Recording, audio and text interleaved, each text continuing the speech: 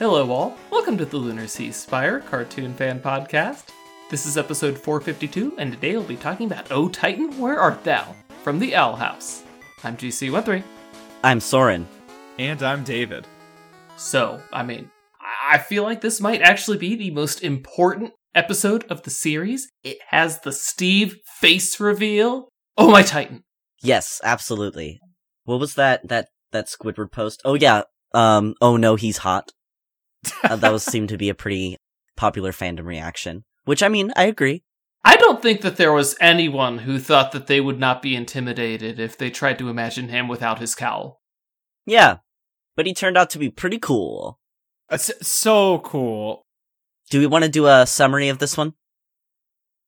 Yeah, we can go ahead and do a summary. Luz and King are back from their expedition.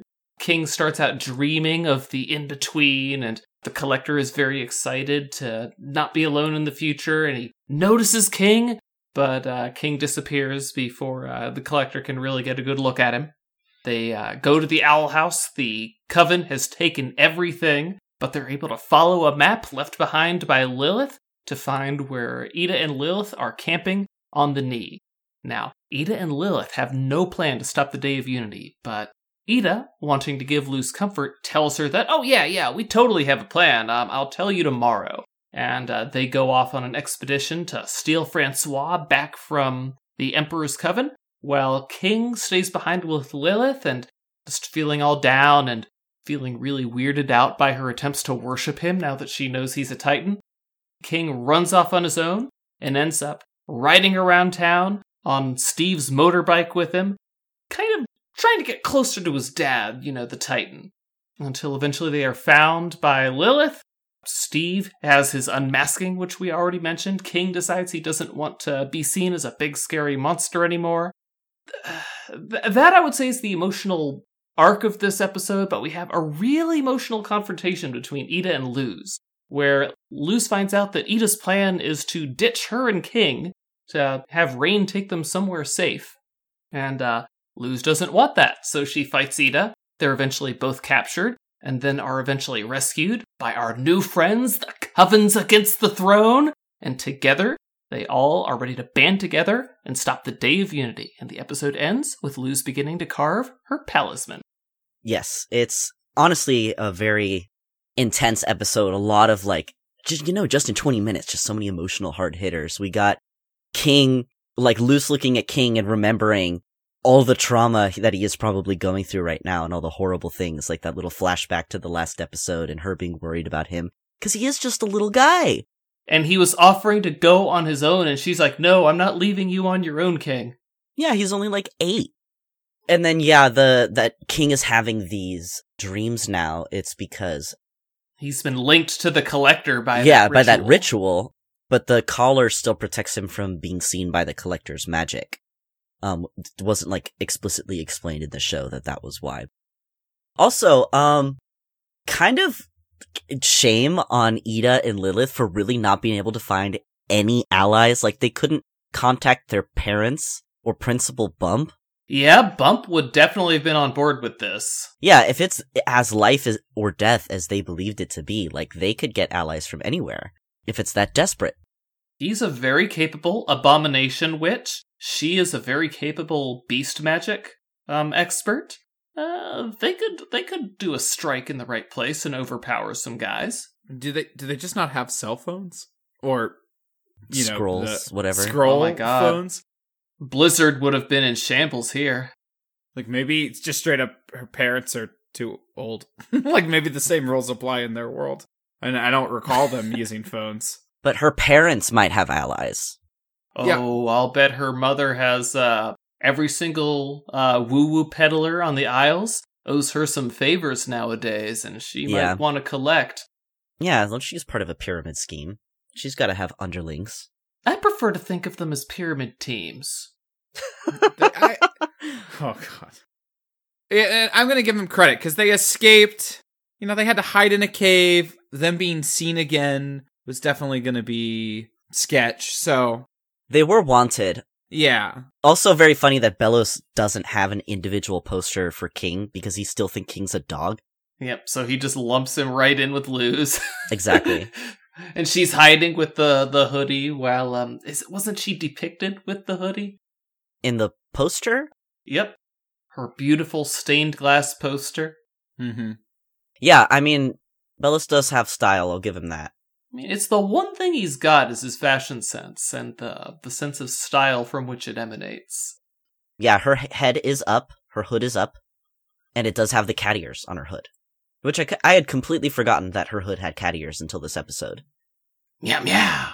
Full circle. Yeah, that was pretty cute. Does the Demon Realm just have regular cats? Have we seen any? Maybe they're mythical creatures, like griffins are to us. And that's why they have that. There's something that they would want to name their group after. Maybe it's like the Avatar universe. Not in that the Avatar universe does actually have regular cats, but I mean like cats are always part of another animal. And so cats are more just like types of features. There is a witch just named Cat who goes to Hexside. So, but that could be like Catherine. But shortening it to cat, yeah, you're right. This is not because there's cats in the world. It's the closest link I got. But ever since they showed us the Darius was in on the Coven thing when he's like, "Hey Rain, I'm gonna send my little abomination to talk to you." I'm like, "Oh, it's Covens against the throne now. I am so ready for cats." And then you have Amber going with the other bards. Exactly. Darius's secondhand embarrassment is a very, very funny moment. This is great comedy. I didn't agree to this. Yes. Poor Darius. Well, in a life or death situation, you can't always pick your allies. Yes, exactly. Much as you wish you could. As cringe as they are, comrade is comrade. That's a good message.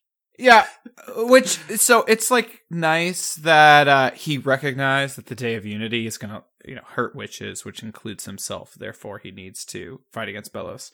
But like the dude was still committed to being deliciously evil, right? Like, so that's not gone just because he wants to stop the Day of Unity, right?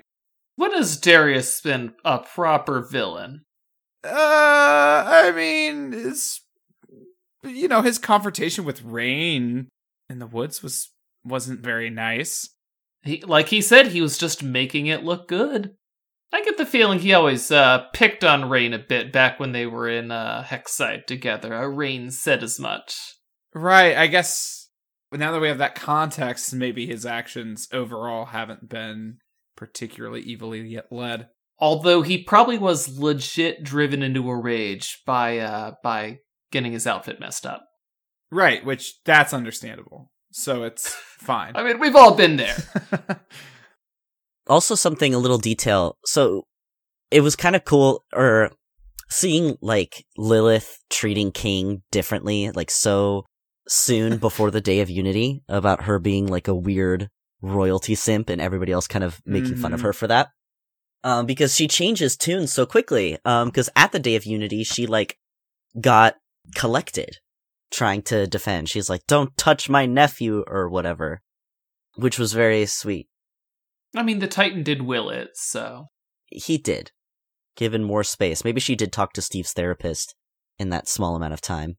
Okay, Lilith, we need you to get right before all this. That's your part of the plan, is go get therapy in these 2 days. Yes, and then also while King is up on the knee in the cold, he has a little sock on his tail to stay warm.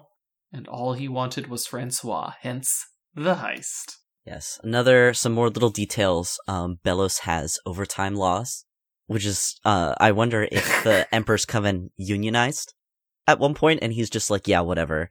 It's probably just an advantage that he offers, like, hey, I'm asking you to put in some extra effort and we're going to sweeten the pot for you. I mean, you guys are the elite of the elite. If anyone's getting overtime, it's going to be them, right? That joke I really appreciated because that felt like a really classic when your parents are watching with you, then they get to laugh type of joke. Because no one who has not held a job is going to understand what OT is. Like, so I love that one is, it's a different type of joke that goes over a kid's head, right? Like, I'm glad that it's not most of the time. Because when I worked at that daycare, I did have a moment where I set up lemonade stand and kind of gave the kids reign to do whatever they wanted. And as I was cleaning up at the end of the day, I realized that they'd written on a piece of paper a list of everyone's name and then clock out on the top. Oh my god. Spelled wrong, but every time that like the teachers would have to switch for each other's lunch breaks, we would like say, "Oh, did you clock out?" or "Oh, did you take your 10 or your 15 or your 30 or whatever?" And they'd apparently been listening and tried to make a punch clock. It's so adorable. Yeah, it was great. Oh, I love that. This is why the machine keeps going. Training those little capitalists. Well, the cogs in the wheels of capitalism, at least. Exactly, thank you.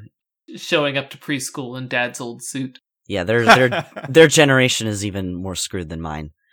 But that bit is even more sad when you realize that, of course, they're being promised, I know we're working you guys really hard, but think of all the money we're going to pay you after we murder you all to death. He probably just made a bunch of, like, post-Unity promises. I mean, we know that he did, but also littler promises about overtime to the Emperor's Coven scouts. This was the episode also where we got subtle creator sass about getting canceled. The famous... We've been mentioning this like every single podcast we have about the Owl House, right? It's a great time we finally got here. Maybe if we had 20 more adventures. And a beach day. Now someone at Disney's definitely got to go. Another cute little detail is that Steve's motorcycle sidecar is a cauldron, which I think is like genius. I would, if you just, put a seat and some seatbelts in there, that would be a really cute, like if I saw that in real life, that would be awesome. I would take a picture. I enjoyed how quickly and subtly King busted holes through the helmet that Steve gave him when he hopped in that sidecar. Very clean breakthrough, too. Mm-hmm. And then also we get that heartbreaking fight between Luz and Ida. Yes. It was so well animated and yet so sad. And the music as well on top of that.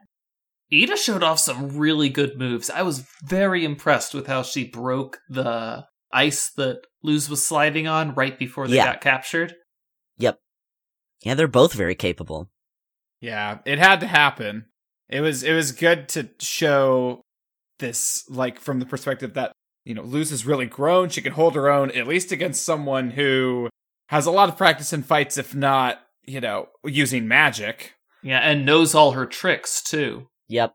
And obviously, I mean, Ida is restrained here. Like, she has no interest in hurting Luz. So that's not the same as the lovely Steven versus Amethyst episode. Yeah. Steven Universe, where, Amethyst 100% did not know that Steven's bones magically healed, and she was just literally trying to murder him. I'm gonna deorbit you now, Steven, okay? Yeah. I having recently rewatched that show, I would say that Steven has shown himself to be pretty hardy up until that point. He's a durable boy. Don't underestimate Steven. Yeah, he's taken some hits. Yeah, he has a few durable moments. Like Bismuth happened before then, and Bismuth also gave him a rough time. Yes. Yeah. So I think Amethyst knew to a degree Steven's limitations. Yep. And speaking of Steven Universe, this episode actually has like at least 3 or 4 major themes and similar moments that happened in the season 1 finale of Steven Universe, which I found really fascinating. So like Jailbreak has a lot of the same beats. Obviously, first of all, there's literally a jailbreak. Yeah, I love the part where Rain and Ida combined into one single individual and a musical number that then allowed them to beat Bellows through that fight. Right, and it didn't really even feel derivative. It was like a totally new spin on the idea. Exactly. But also, it's like that moment where your parental figure doesn't know what to do when the big bad is coming down, and they try to keep it hidden from you, and then they make the comment, "Oh, it's sure a good thing that Steven/Luz isn't here right now. At least they're safe." At least Steven is safe. Yeah, Hi, guys! A second later. Yep. Yeah. Yeah, and it never fails to be heartbreaking every time. Yeah, it's a good beat, but I found it, yeah, it's just kind of fun that, I guess, it didn't, like, I only noticed it my second watch through, but I was like, oh yeah, this is there's a, oh god, trope. There's like a trope here somewhere about how this works, which is kind of fascinating, because I can't think anywhere else that I've seen it. Yeah. How many times does it have to repeat like that before it becomes a trope? Yeah, that's a good question. Because it's obviously part of, like, the greater trope where, like, character gets contradicted the second that they say something as, like, a joke. Right, it's a specific variant of that, like, which can only take place in a show about a child becoming extremely powerful and defeating a great evil. But, you know, that happens a lot, actually. Yeah, or where a caretaker sends a child away as the big bad is coming to keep them safe. Yeah. And unlike in the start of a martial arts movie, the child decides that I don't want to be safe. Yep. Which one are you mentioning? I don't know. It just feels like that happens a lot in martial arts movies where they send the child away before the village is destroyed by the big bad. Okay, yeah, that's a like... But they succeed in their self-sacrifice in that genre. That's like a different trope. Well, yeah, this is like I don't want to say quite a subversion of it, but it's a different subversion. ending to that plan. Okay. I call it a subversion. Yeah, you're right. It is a subversion. It's often played for laugh. Yeah, it's like tragic backstory. Like, my village was destroyed and I was sent away. Like the Superman, for crying out loud. Has right, that what backstory. if he had just shown right so back imagine up? the subversion of Superman is like, no, I'm a super person too. Like, he's not just like I'm a big boy now. literal infant, and he comes back and he saves the planet from being blown up or whatever. Right. It took us a minute, but we got there. How many podcasters does it take to analyze one literary trope? I appreciate that they didn't spend too much time on the rescue. There was already so much in this episode, they didn't have time to pack more of that in. But I do want to know, how had Ida had time to be rescued and talk to them for hours before they're like, you know what, we should probably go pick Luz up? It might have been more of a logistical pain because Rain had the orders to bring Ida to her, not Luz. So Rain probably had to pull strings to also get Luz. Oh, okay, because Ida said Rain was going to come for you, but Rain had to figure out an excuse. Okay, yeah, I understand that. That makes sense. And then, another cute thing, they have boiling aisles in and out. Yeah, what's with all the food sort of parodies that are only happening at the end here? Was that always happening in the Owl House? I feel like Hex Mix really broke my brain for such a long time. Hex Mix, yes. And then they just kept featuring it. I'm pretty sure the Disney Channel headquarters is like smack in the middle of Los Angeles. Because in Victorious, you could literally pinpoint exactly where their studio was based on like the shots of the Hollywood sign. Oh, like literally they were just drawing from that angle. That's hilarious. No, that wasn't Disney Channel. No, that was Nickelodeon. But so pretty much all this stuff is produced. I mean, it was a pretty good guess. It's in Burbank. Okay. But there's a lot of in and outs. There's in and outs everywhere now. They're putting in and outs on the East Coast. It's crazy. There's in and outs in Texas, for crying out loud. So yeah, Disney Channel Studios is apparently in Burbank, which is also where Cartoon Network Studios is. I do want to say, though, I appreciate how quick thinking Rain is. When Tara busts in, does Rain spend any time thinking, oh no, what do I do? No. Rain goes right into, okay, Captain, I'm talking to you about very official business. This is definitely not suspicious. Rain's good at lying to Tara, but not good at lying to Ida. Yeah, I guess Rain's always had trouble with the acting. Not great with crowds, you see. Three's a crowd. The wisdom of Garnet. Do we have a character in this show who's, like, consistently bad at lying? Luz is kind of a cinnamon roll. She gets better at it, though. Yeah, she can lie, if need be. And she got really good at lying towards the end of the show. At least lying about saying she's okay. The Steven way of growing up. Exactly.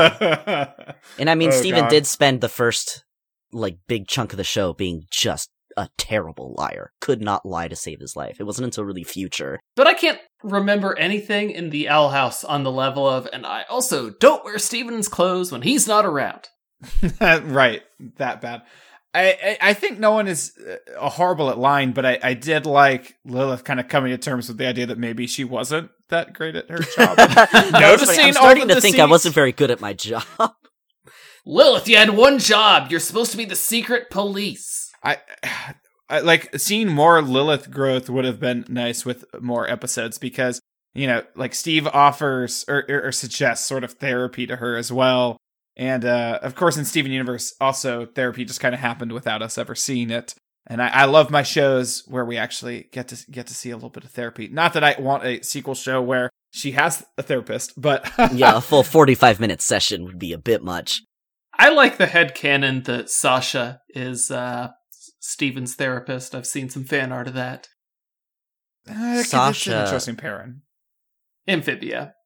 Okay, so what's that went several places. Yeah, I've said all of my notes except that Steve Cry is seeing two old ladies holding hands. Yes, which I can't tell. Is that because he just loves seeing love, or is it because maybe he is hoping for some love and it reminded him? He wants love for himself. He's reading lonely. A book called Synergy in the Coven, which I assume is a book about, you know, in the Emperor's Coven, you don't have time for love. Here's how you synergize with your teammates instead. Yeah, conflict of interest. You see, eventually, he decides, nuh-uh, and starts making little origami guys instead. Yeah, it's so funny if you've ever seen a, work training video about conflict of interest. They're so bad at, basically doing their goal of start relationships in the workplace. Because just these characters are like, but before I went on a date with the person I had a crush on, I decided I wanted to talk to my manager about it. Yeah, said no one ever. Exactly. That doesn't happen. That's never going to happen.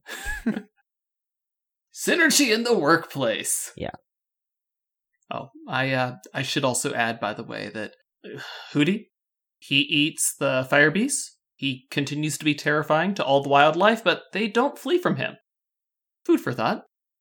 I don't know, maybe he's not the natural predator to all wildlife. He's an unnatural predator is what he is. Yeah, exactly. Anyway, guys, that's it for us on O Titan, Where Art Thou? Join us next week. Until then, I'm GC13. I'm Soren. And I'm David. Leave us a comment, review, or email. Later, everybody.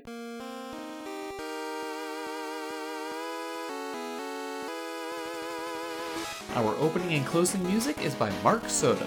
For more cartoon-related content, please visit lunarceasefire.com.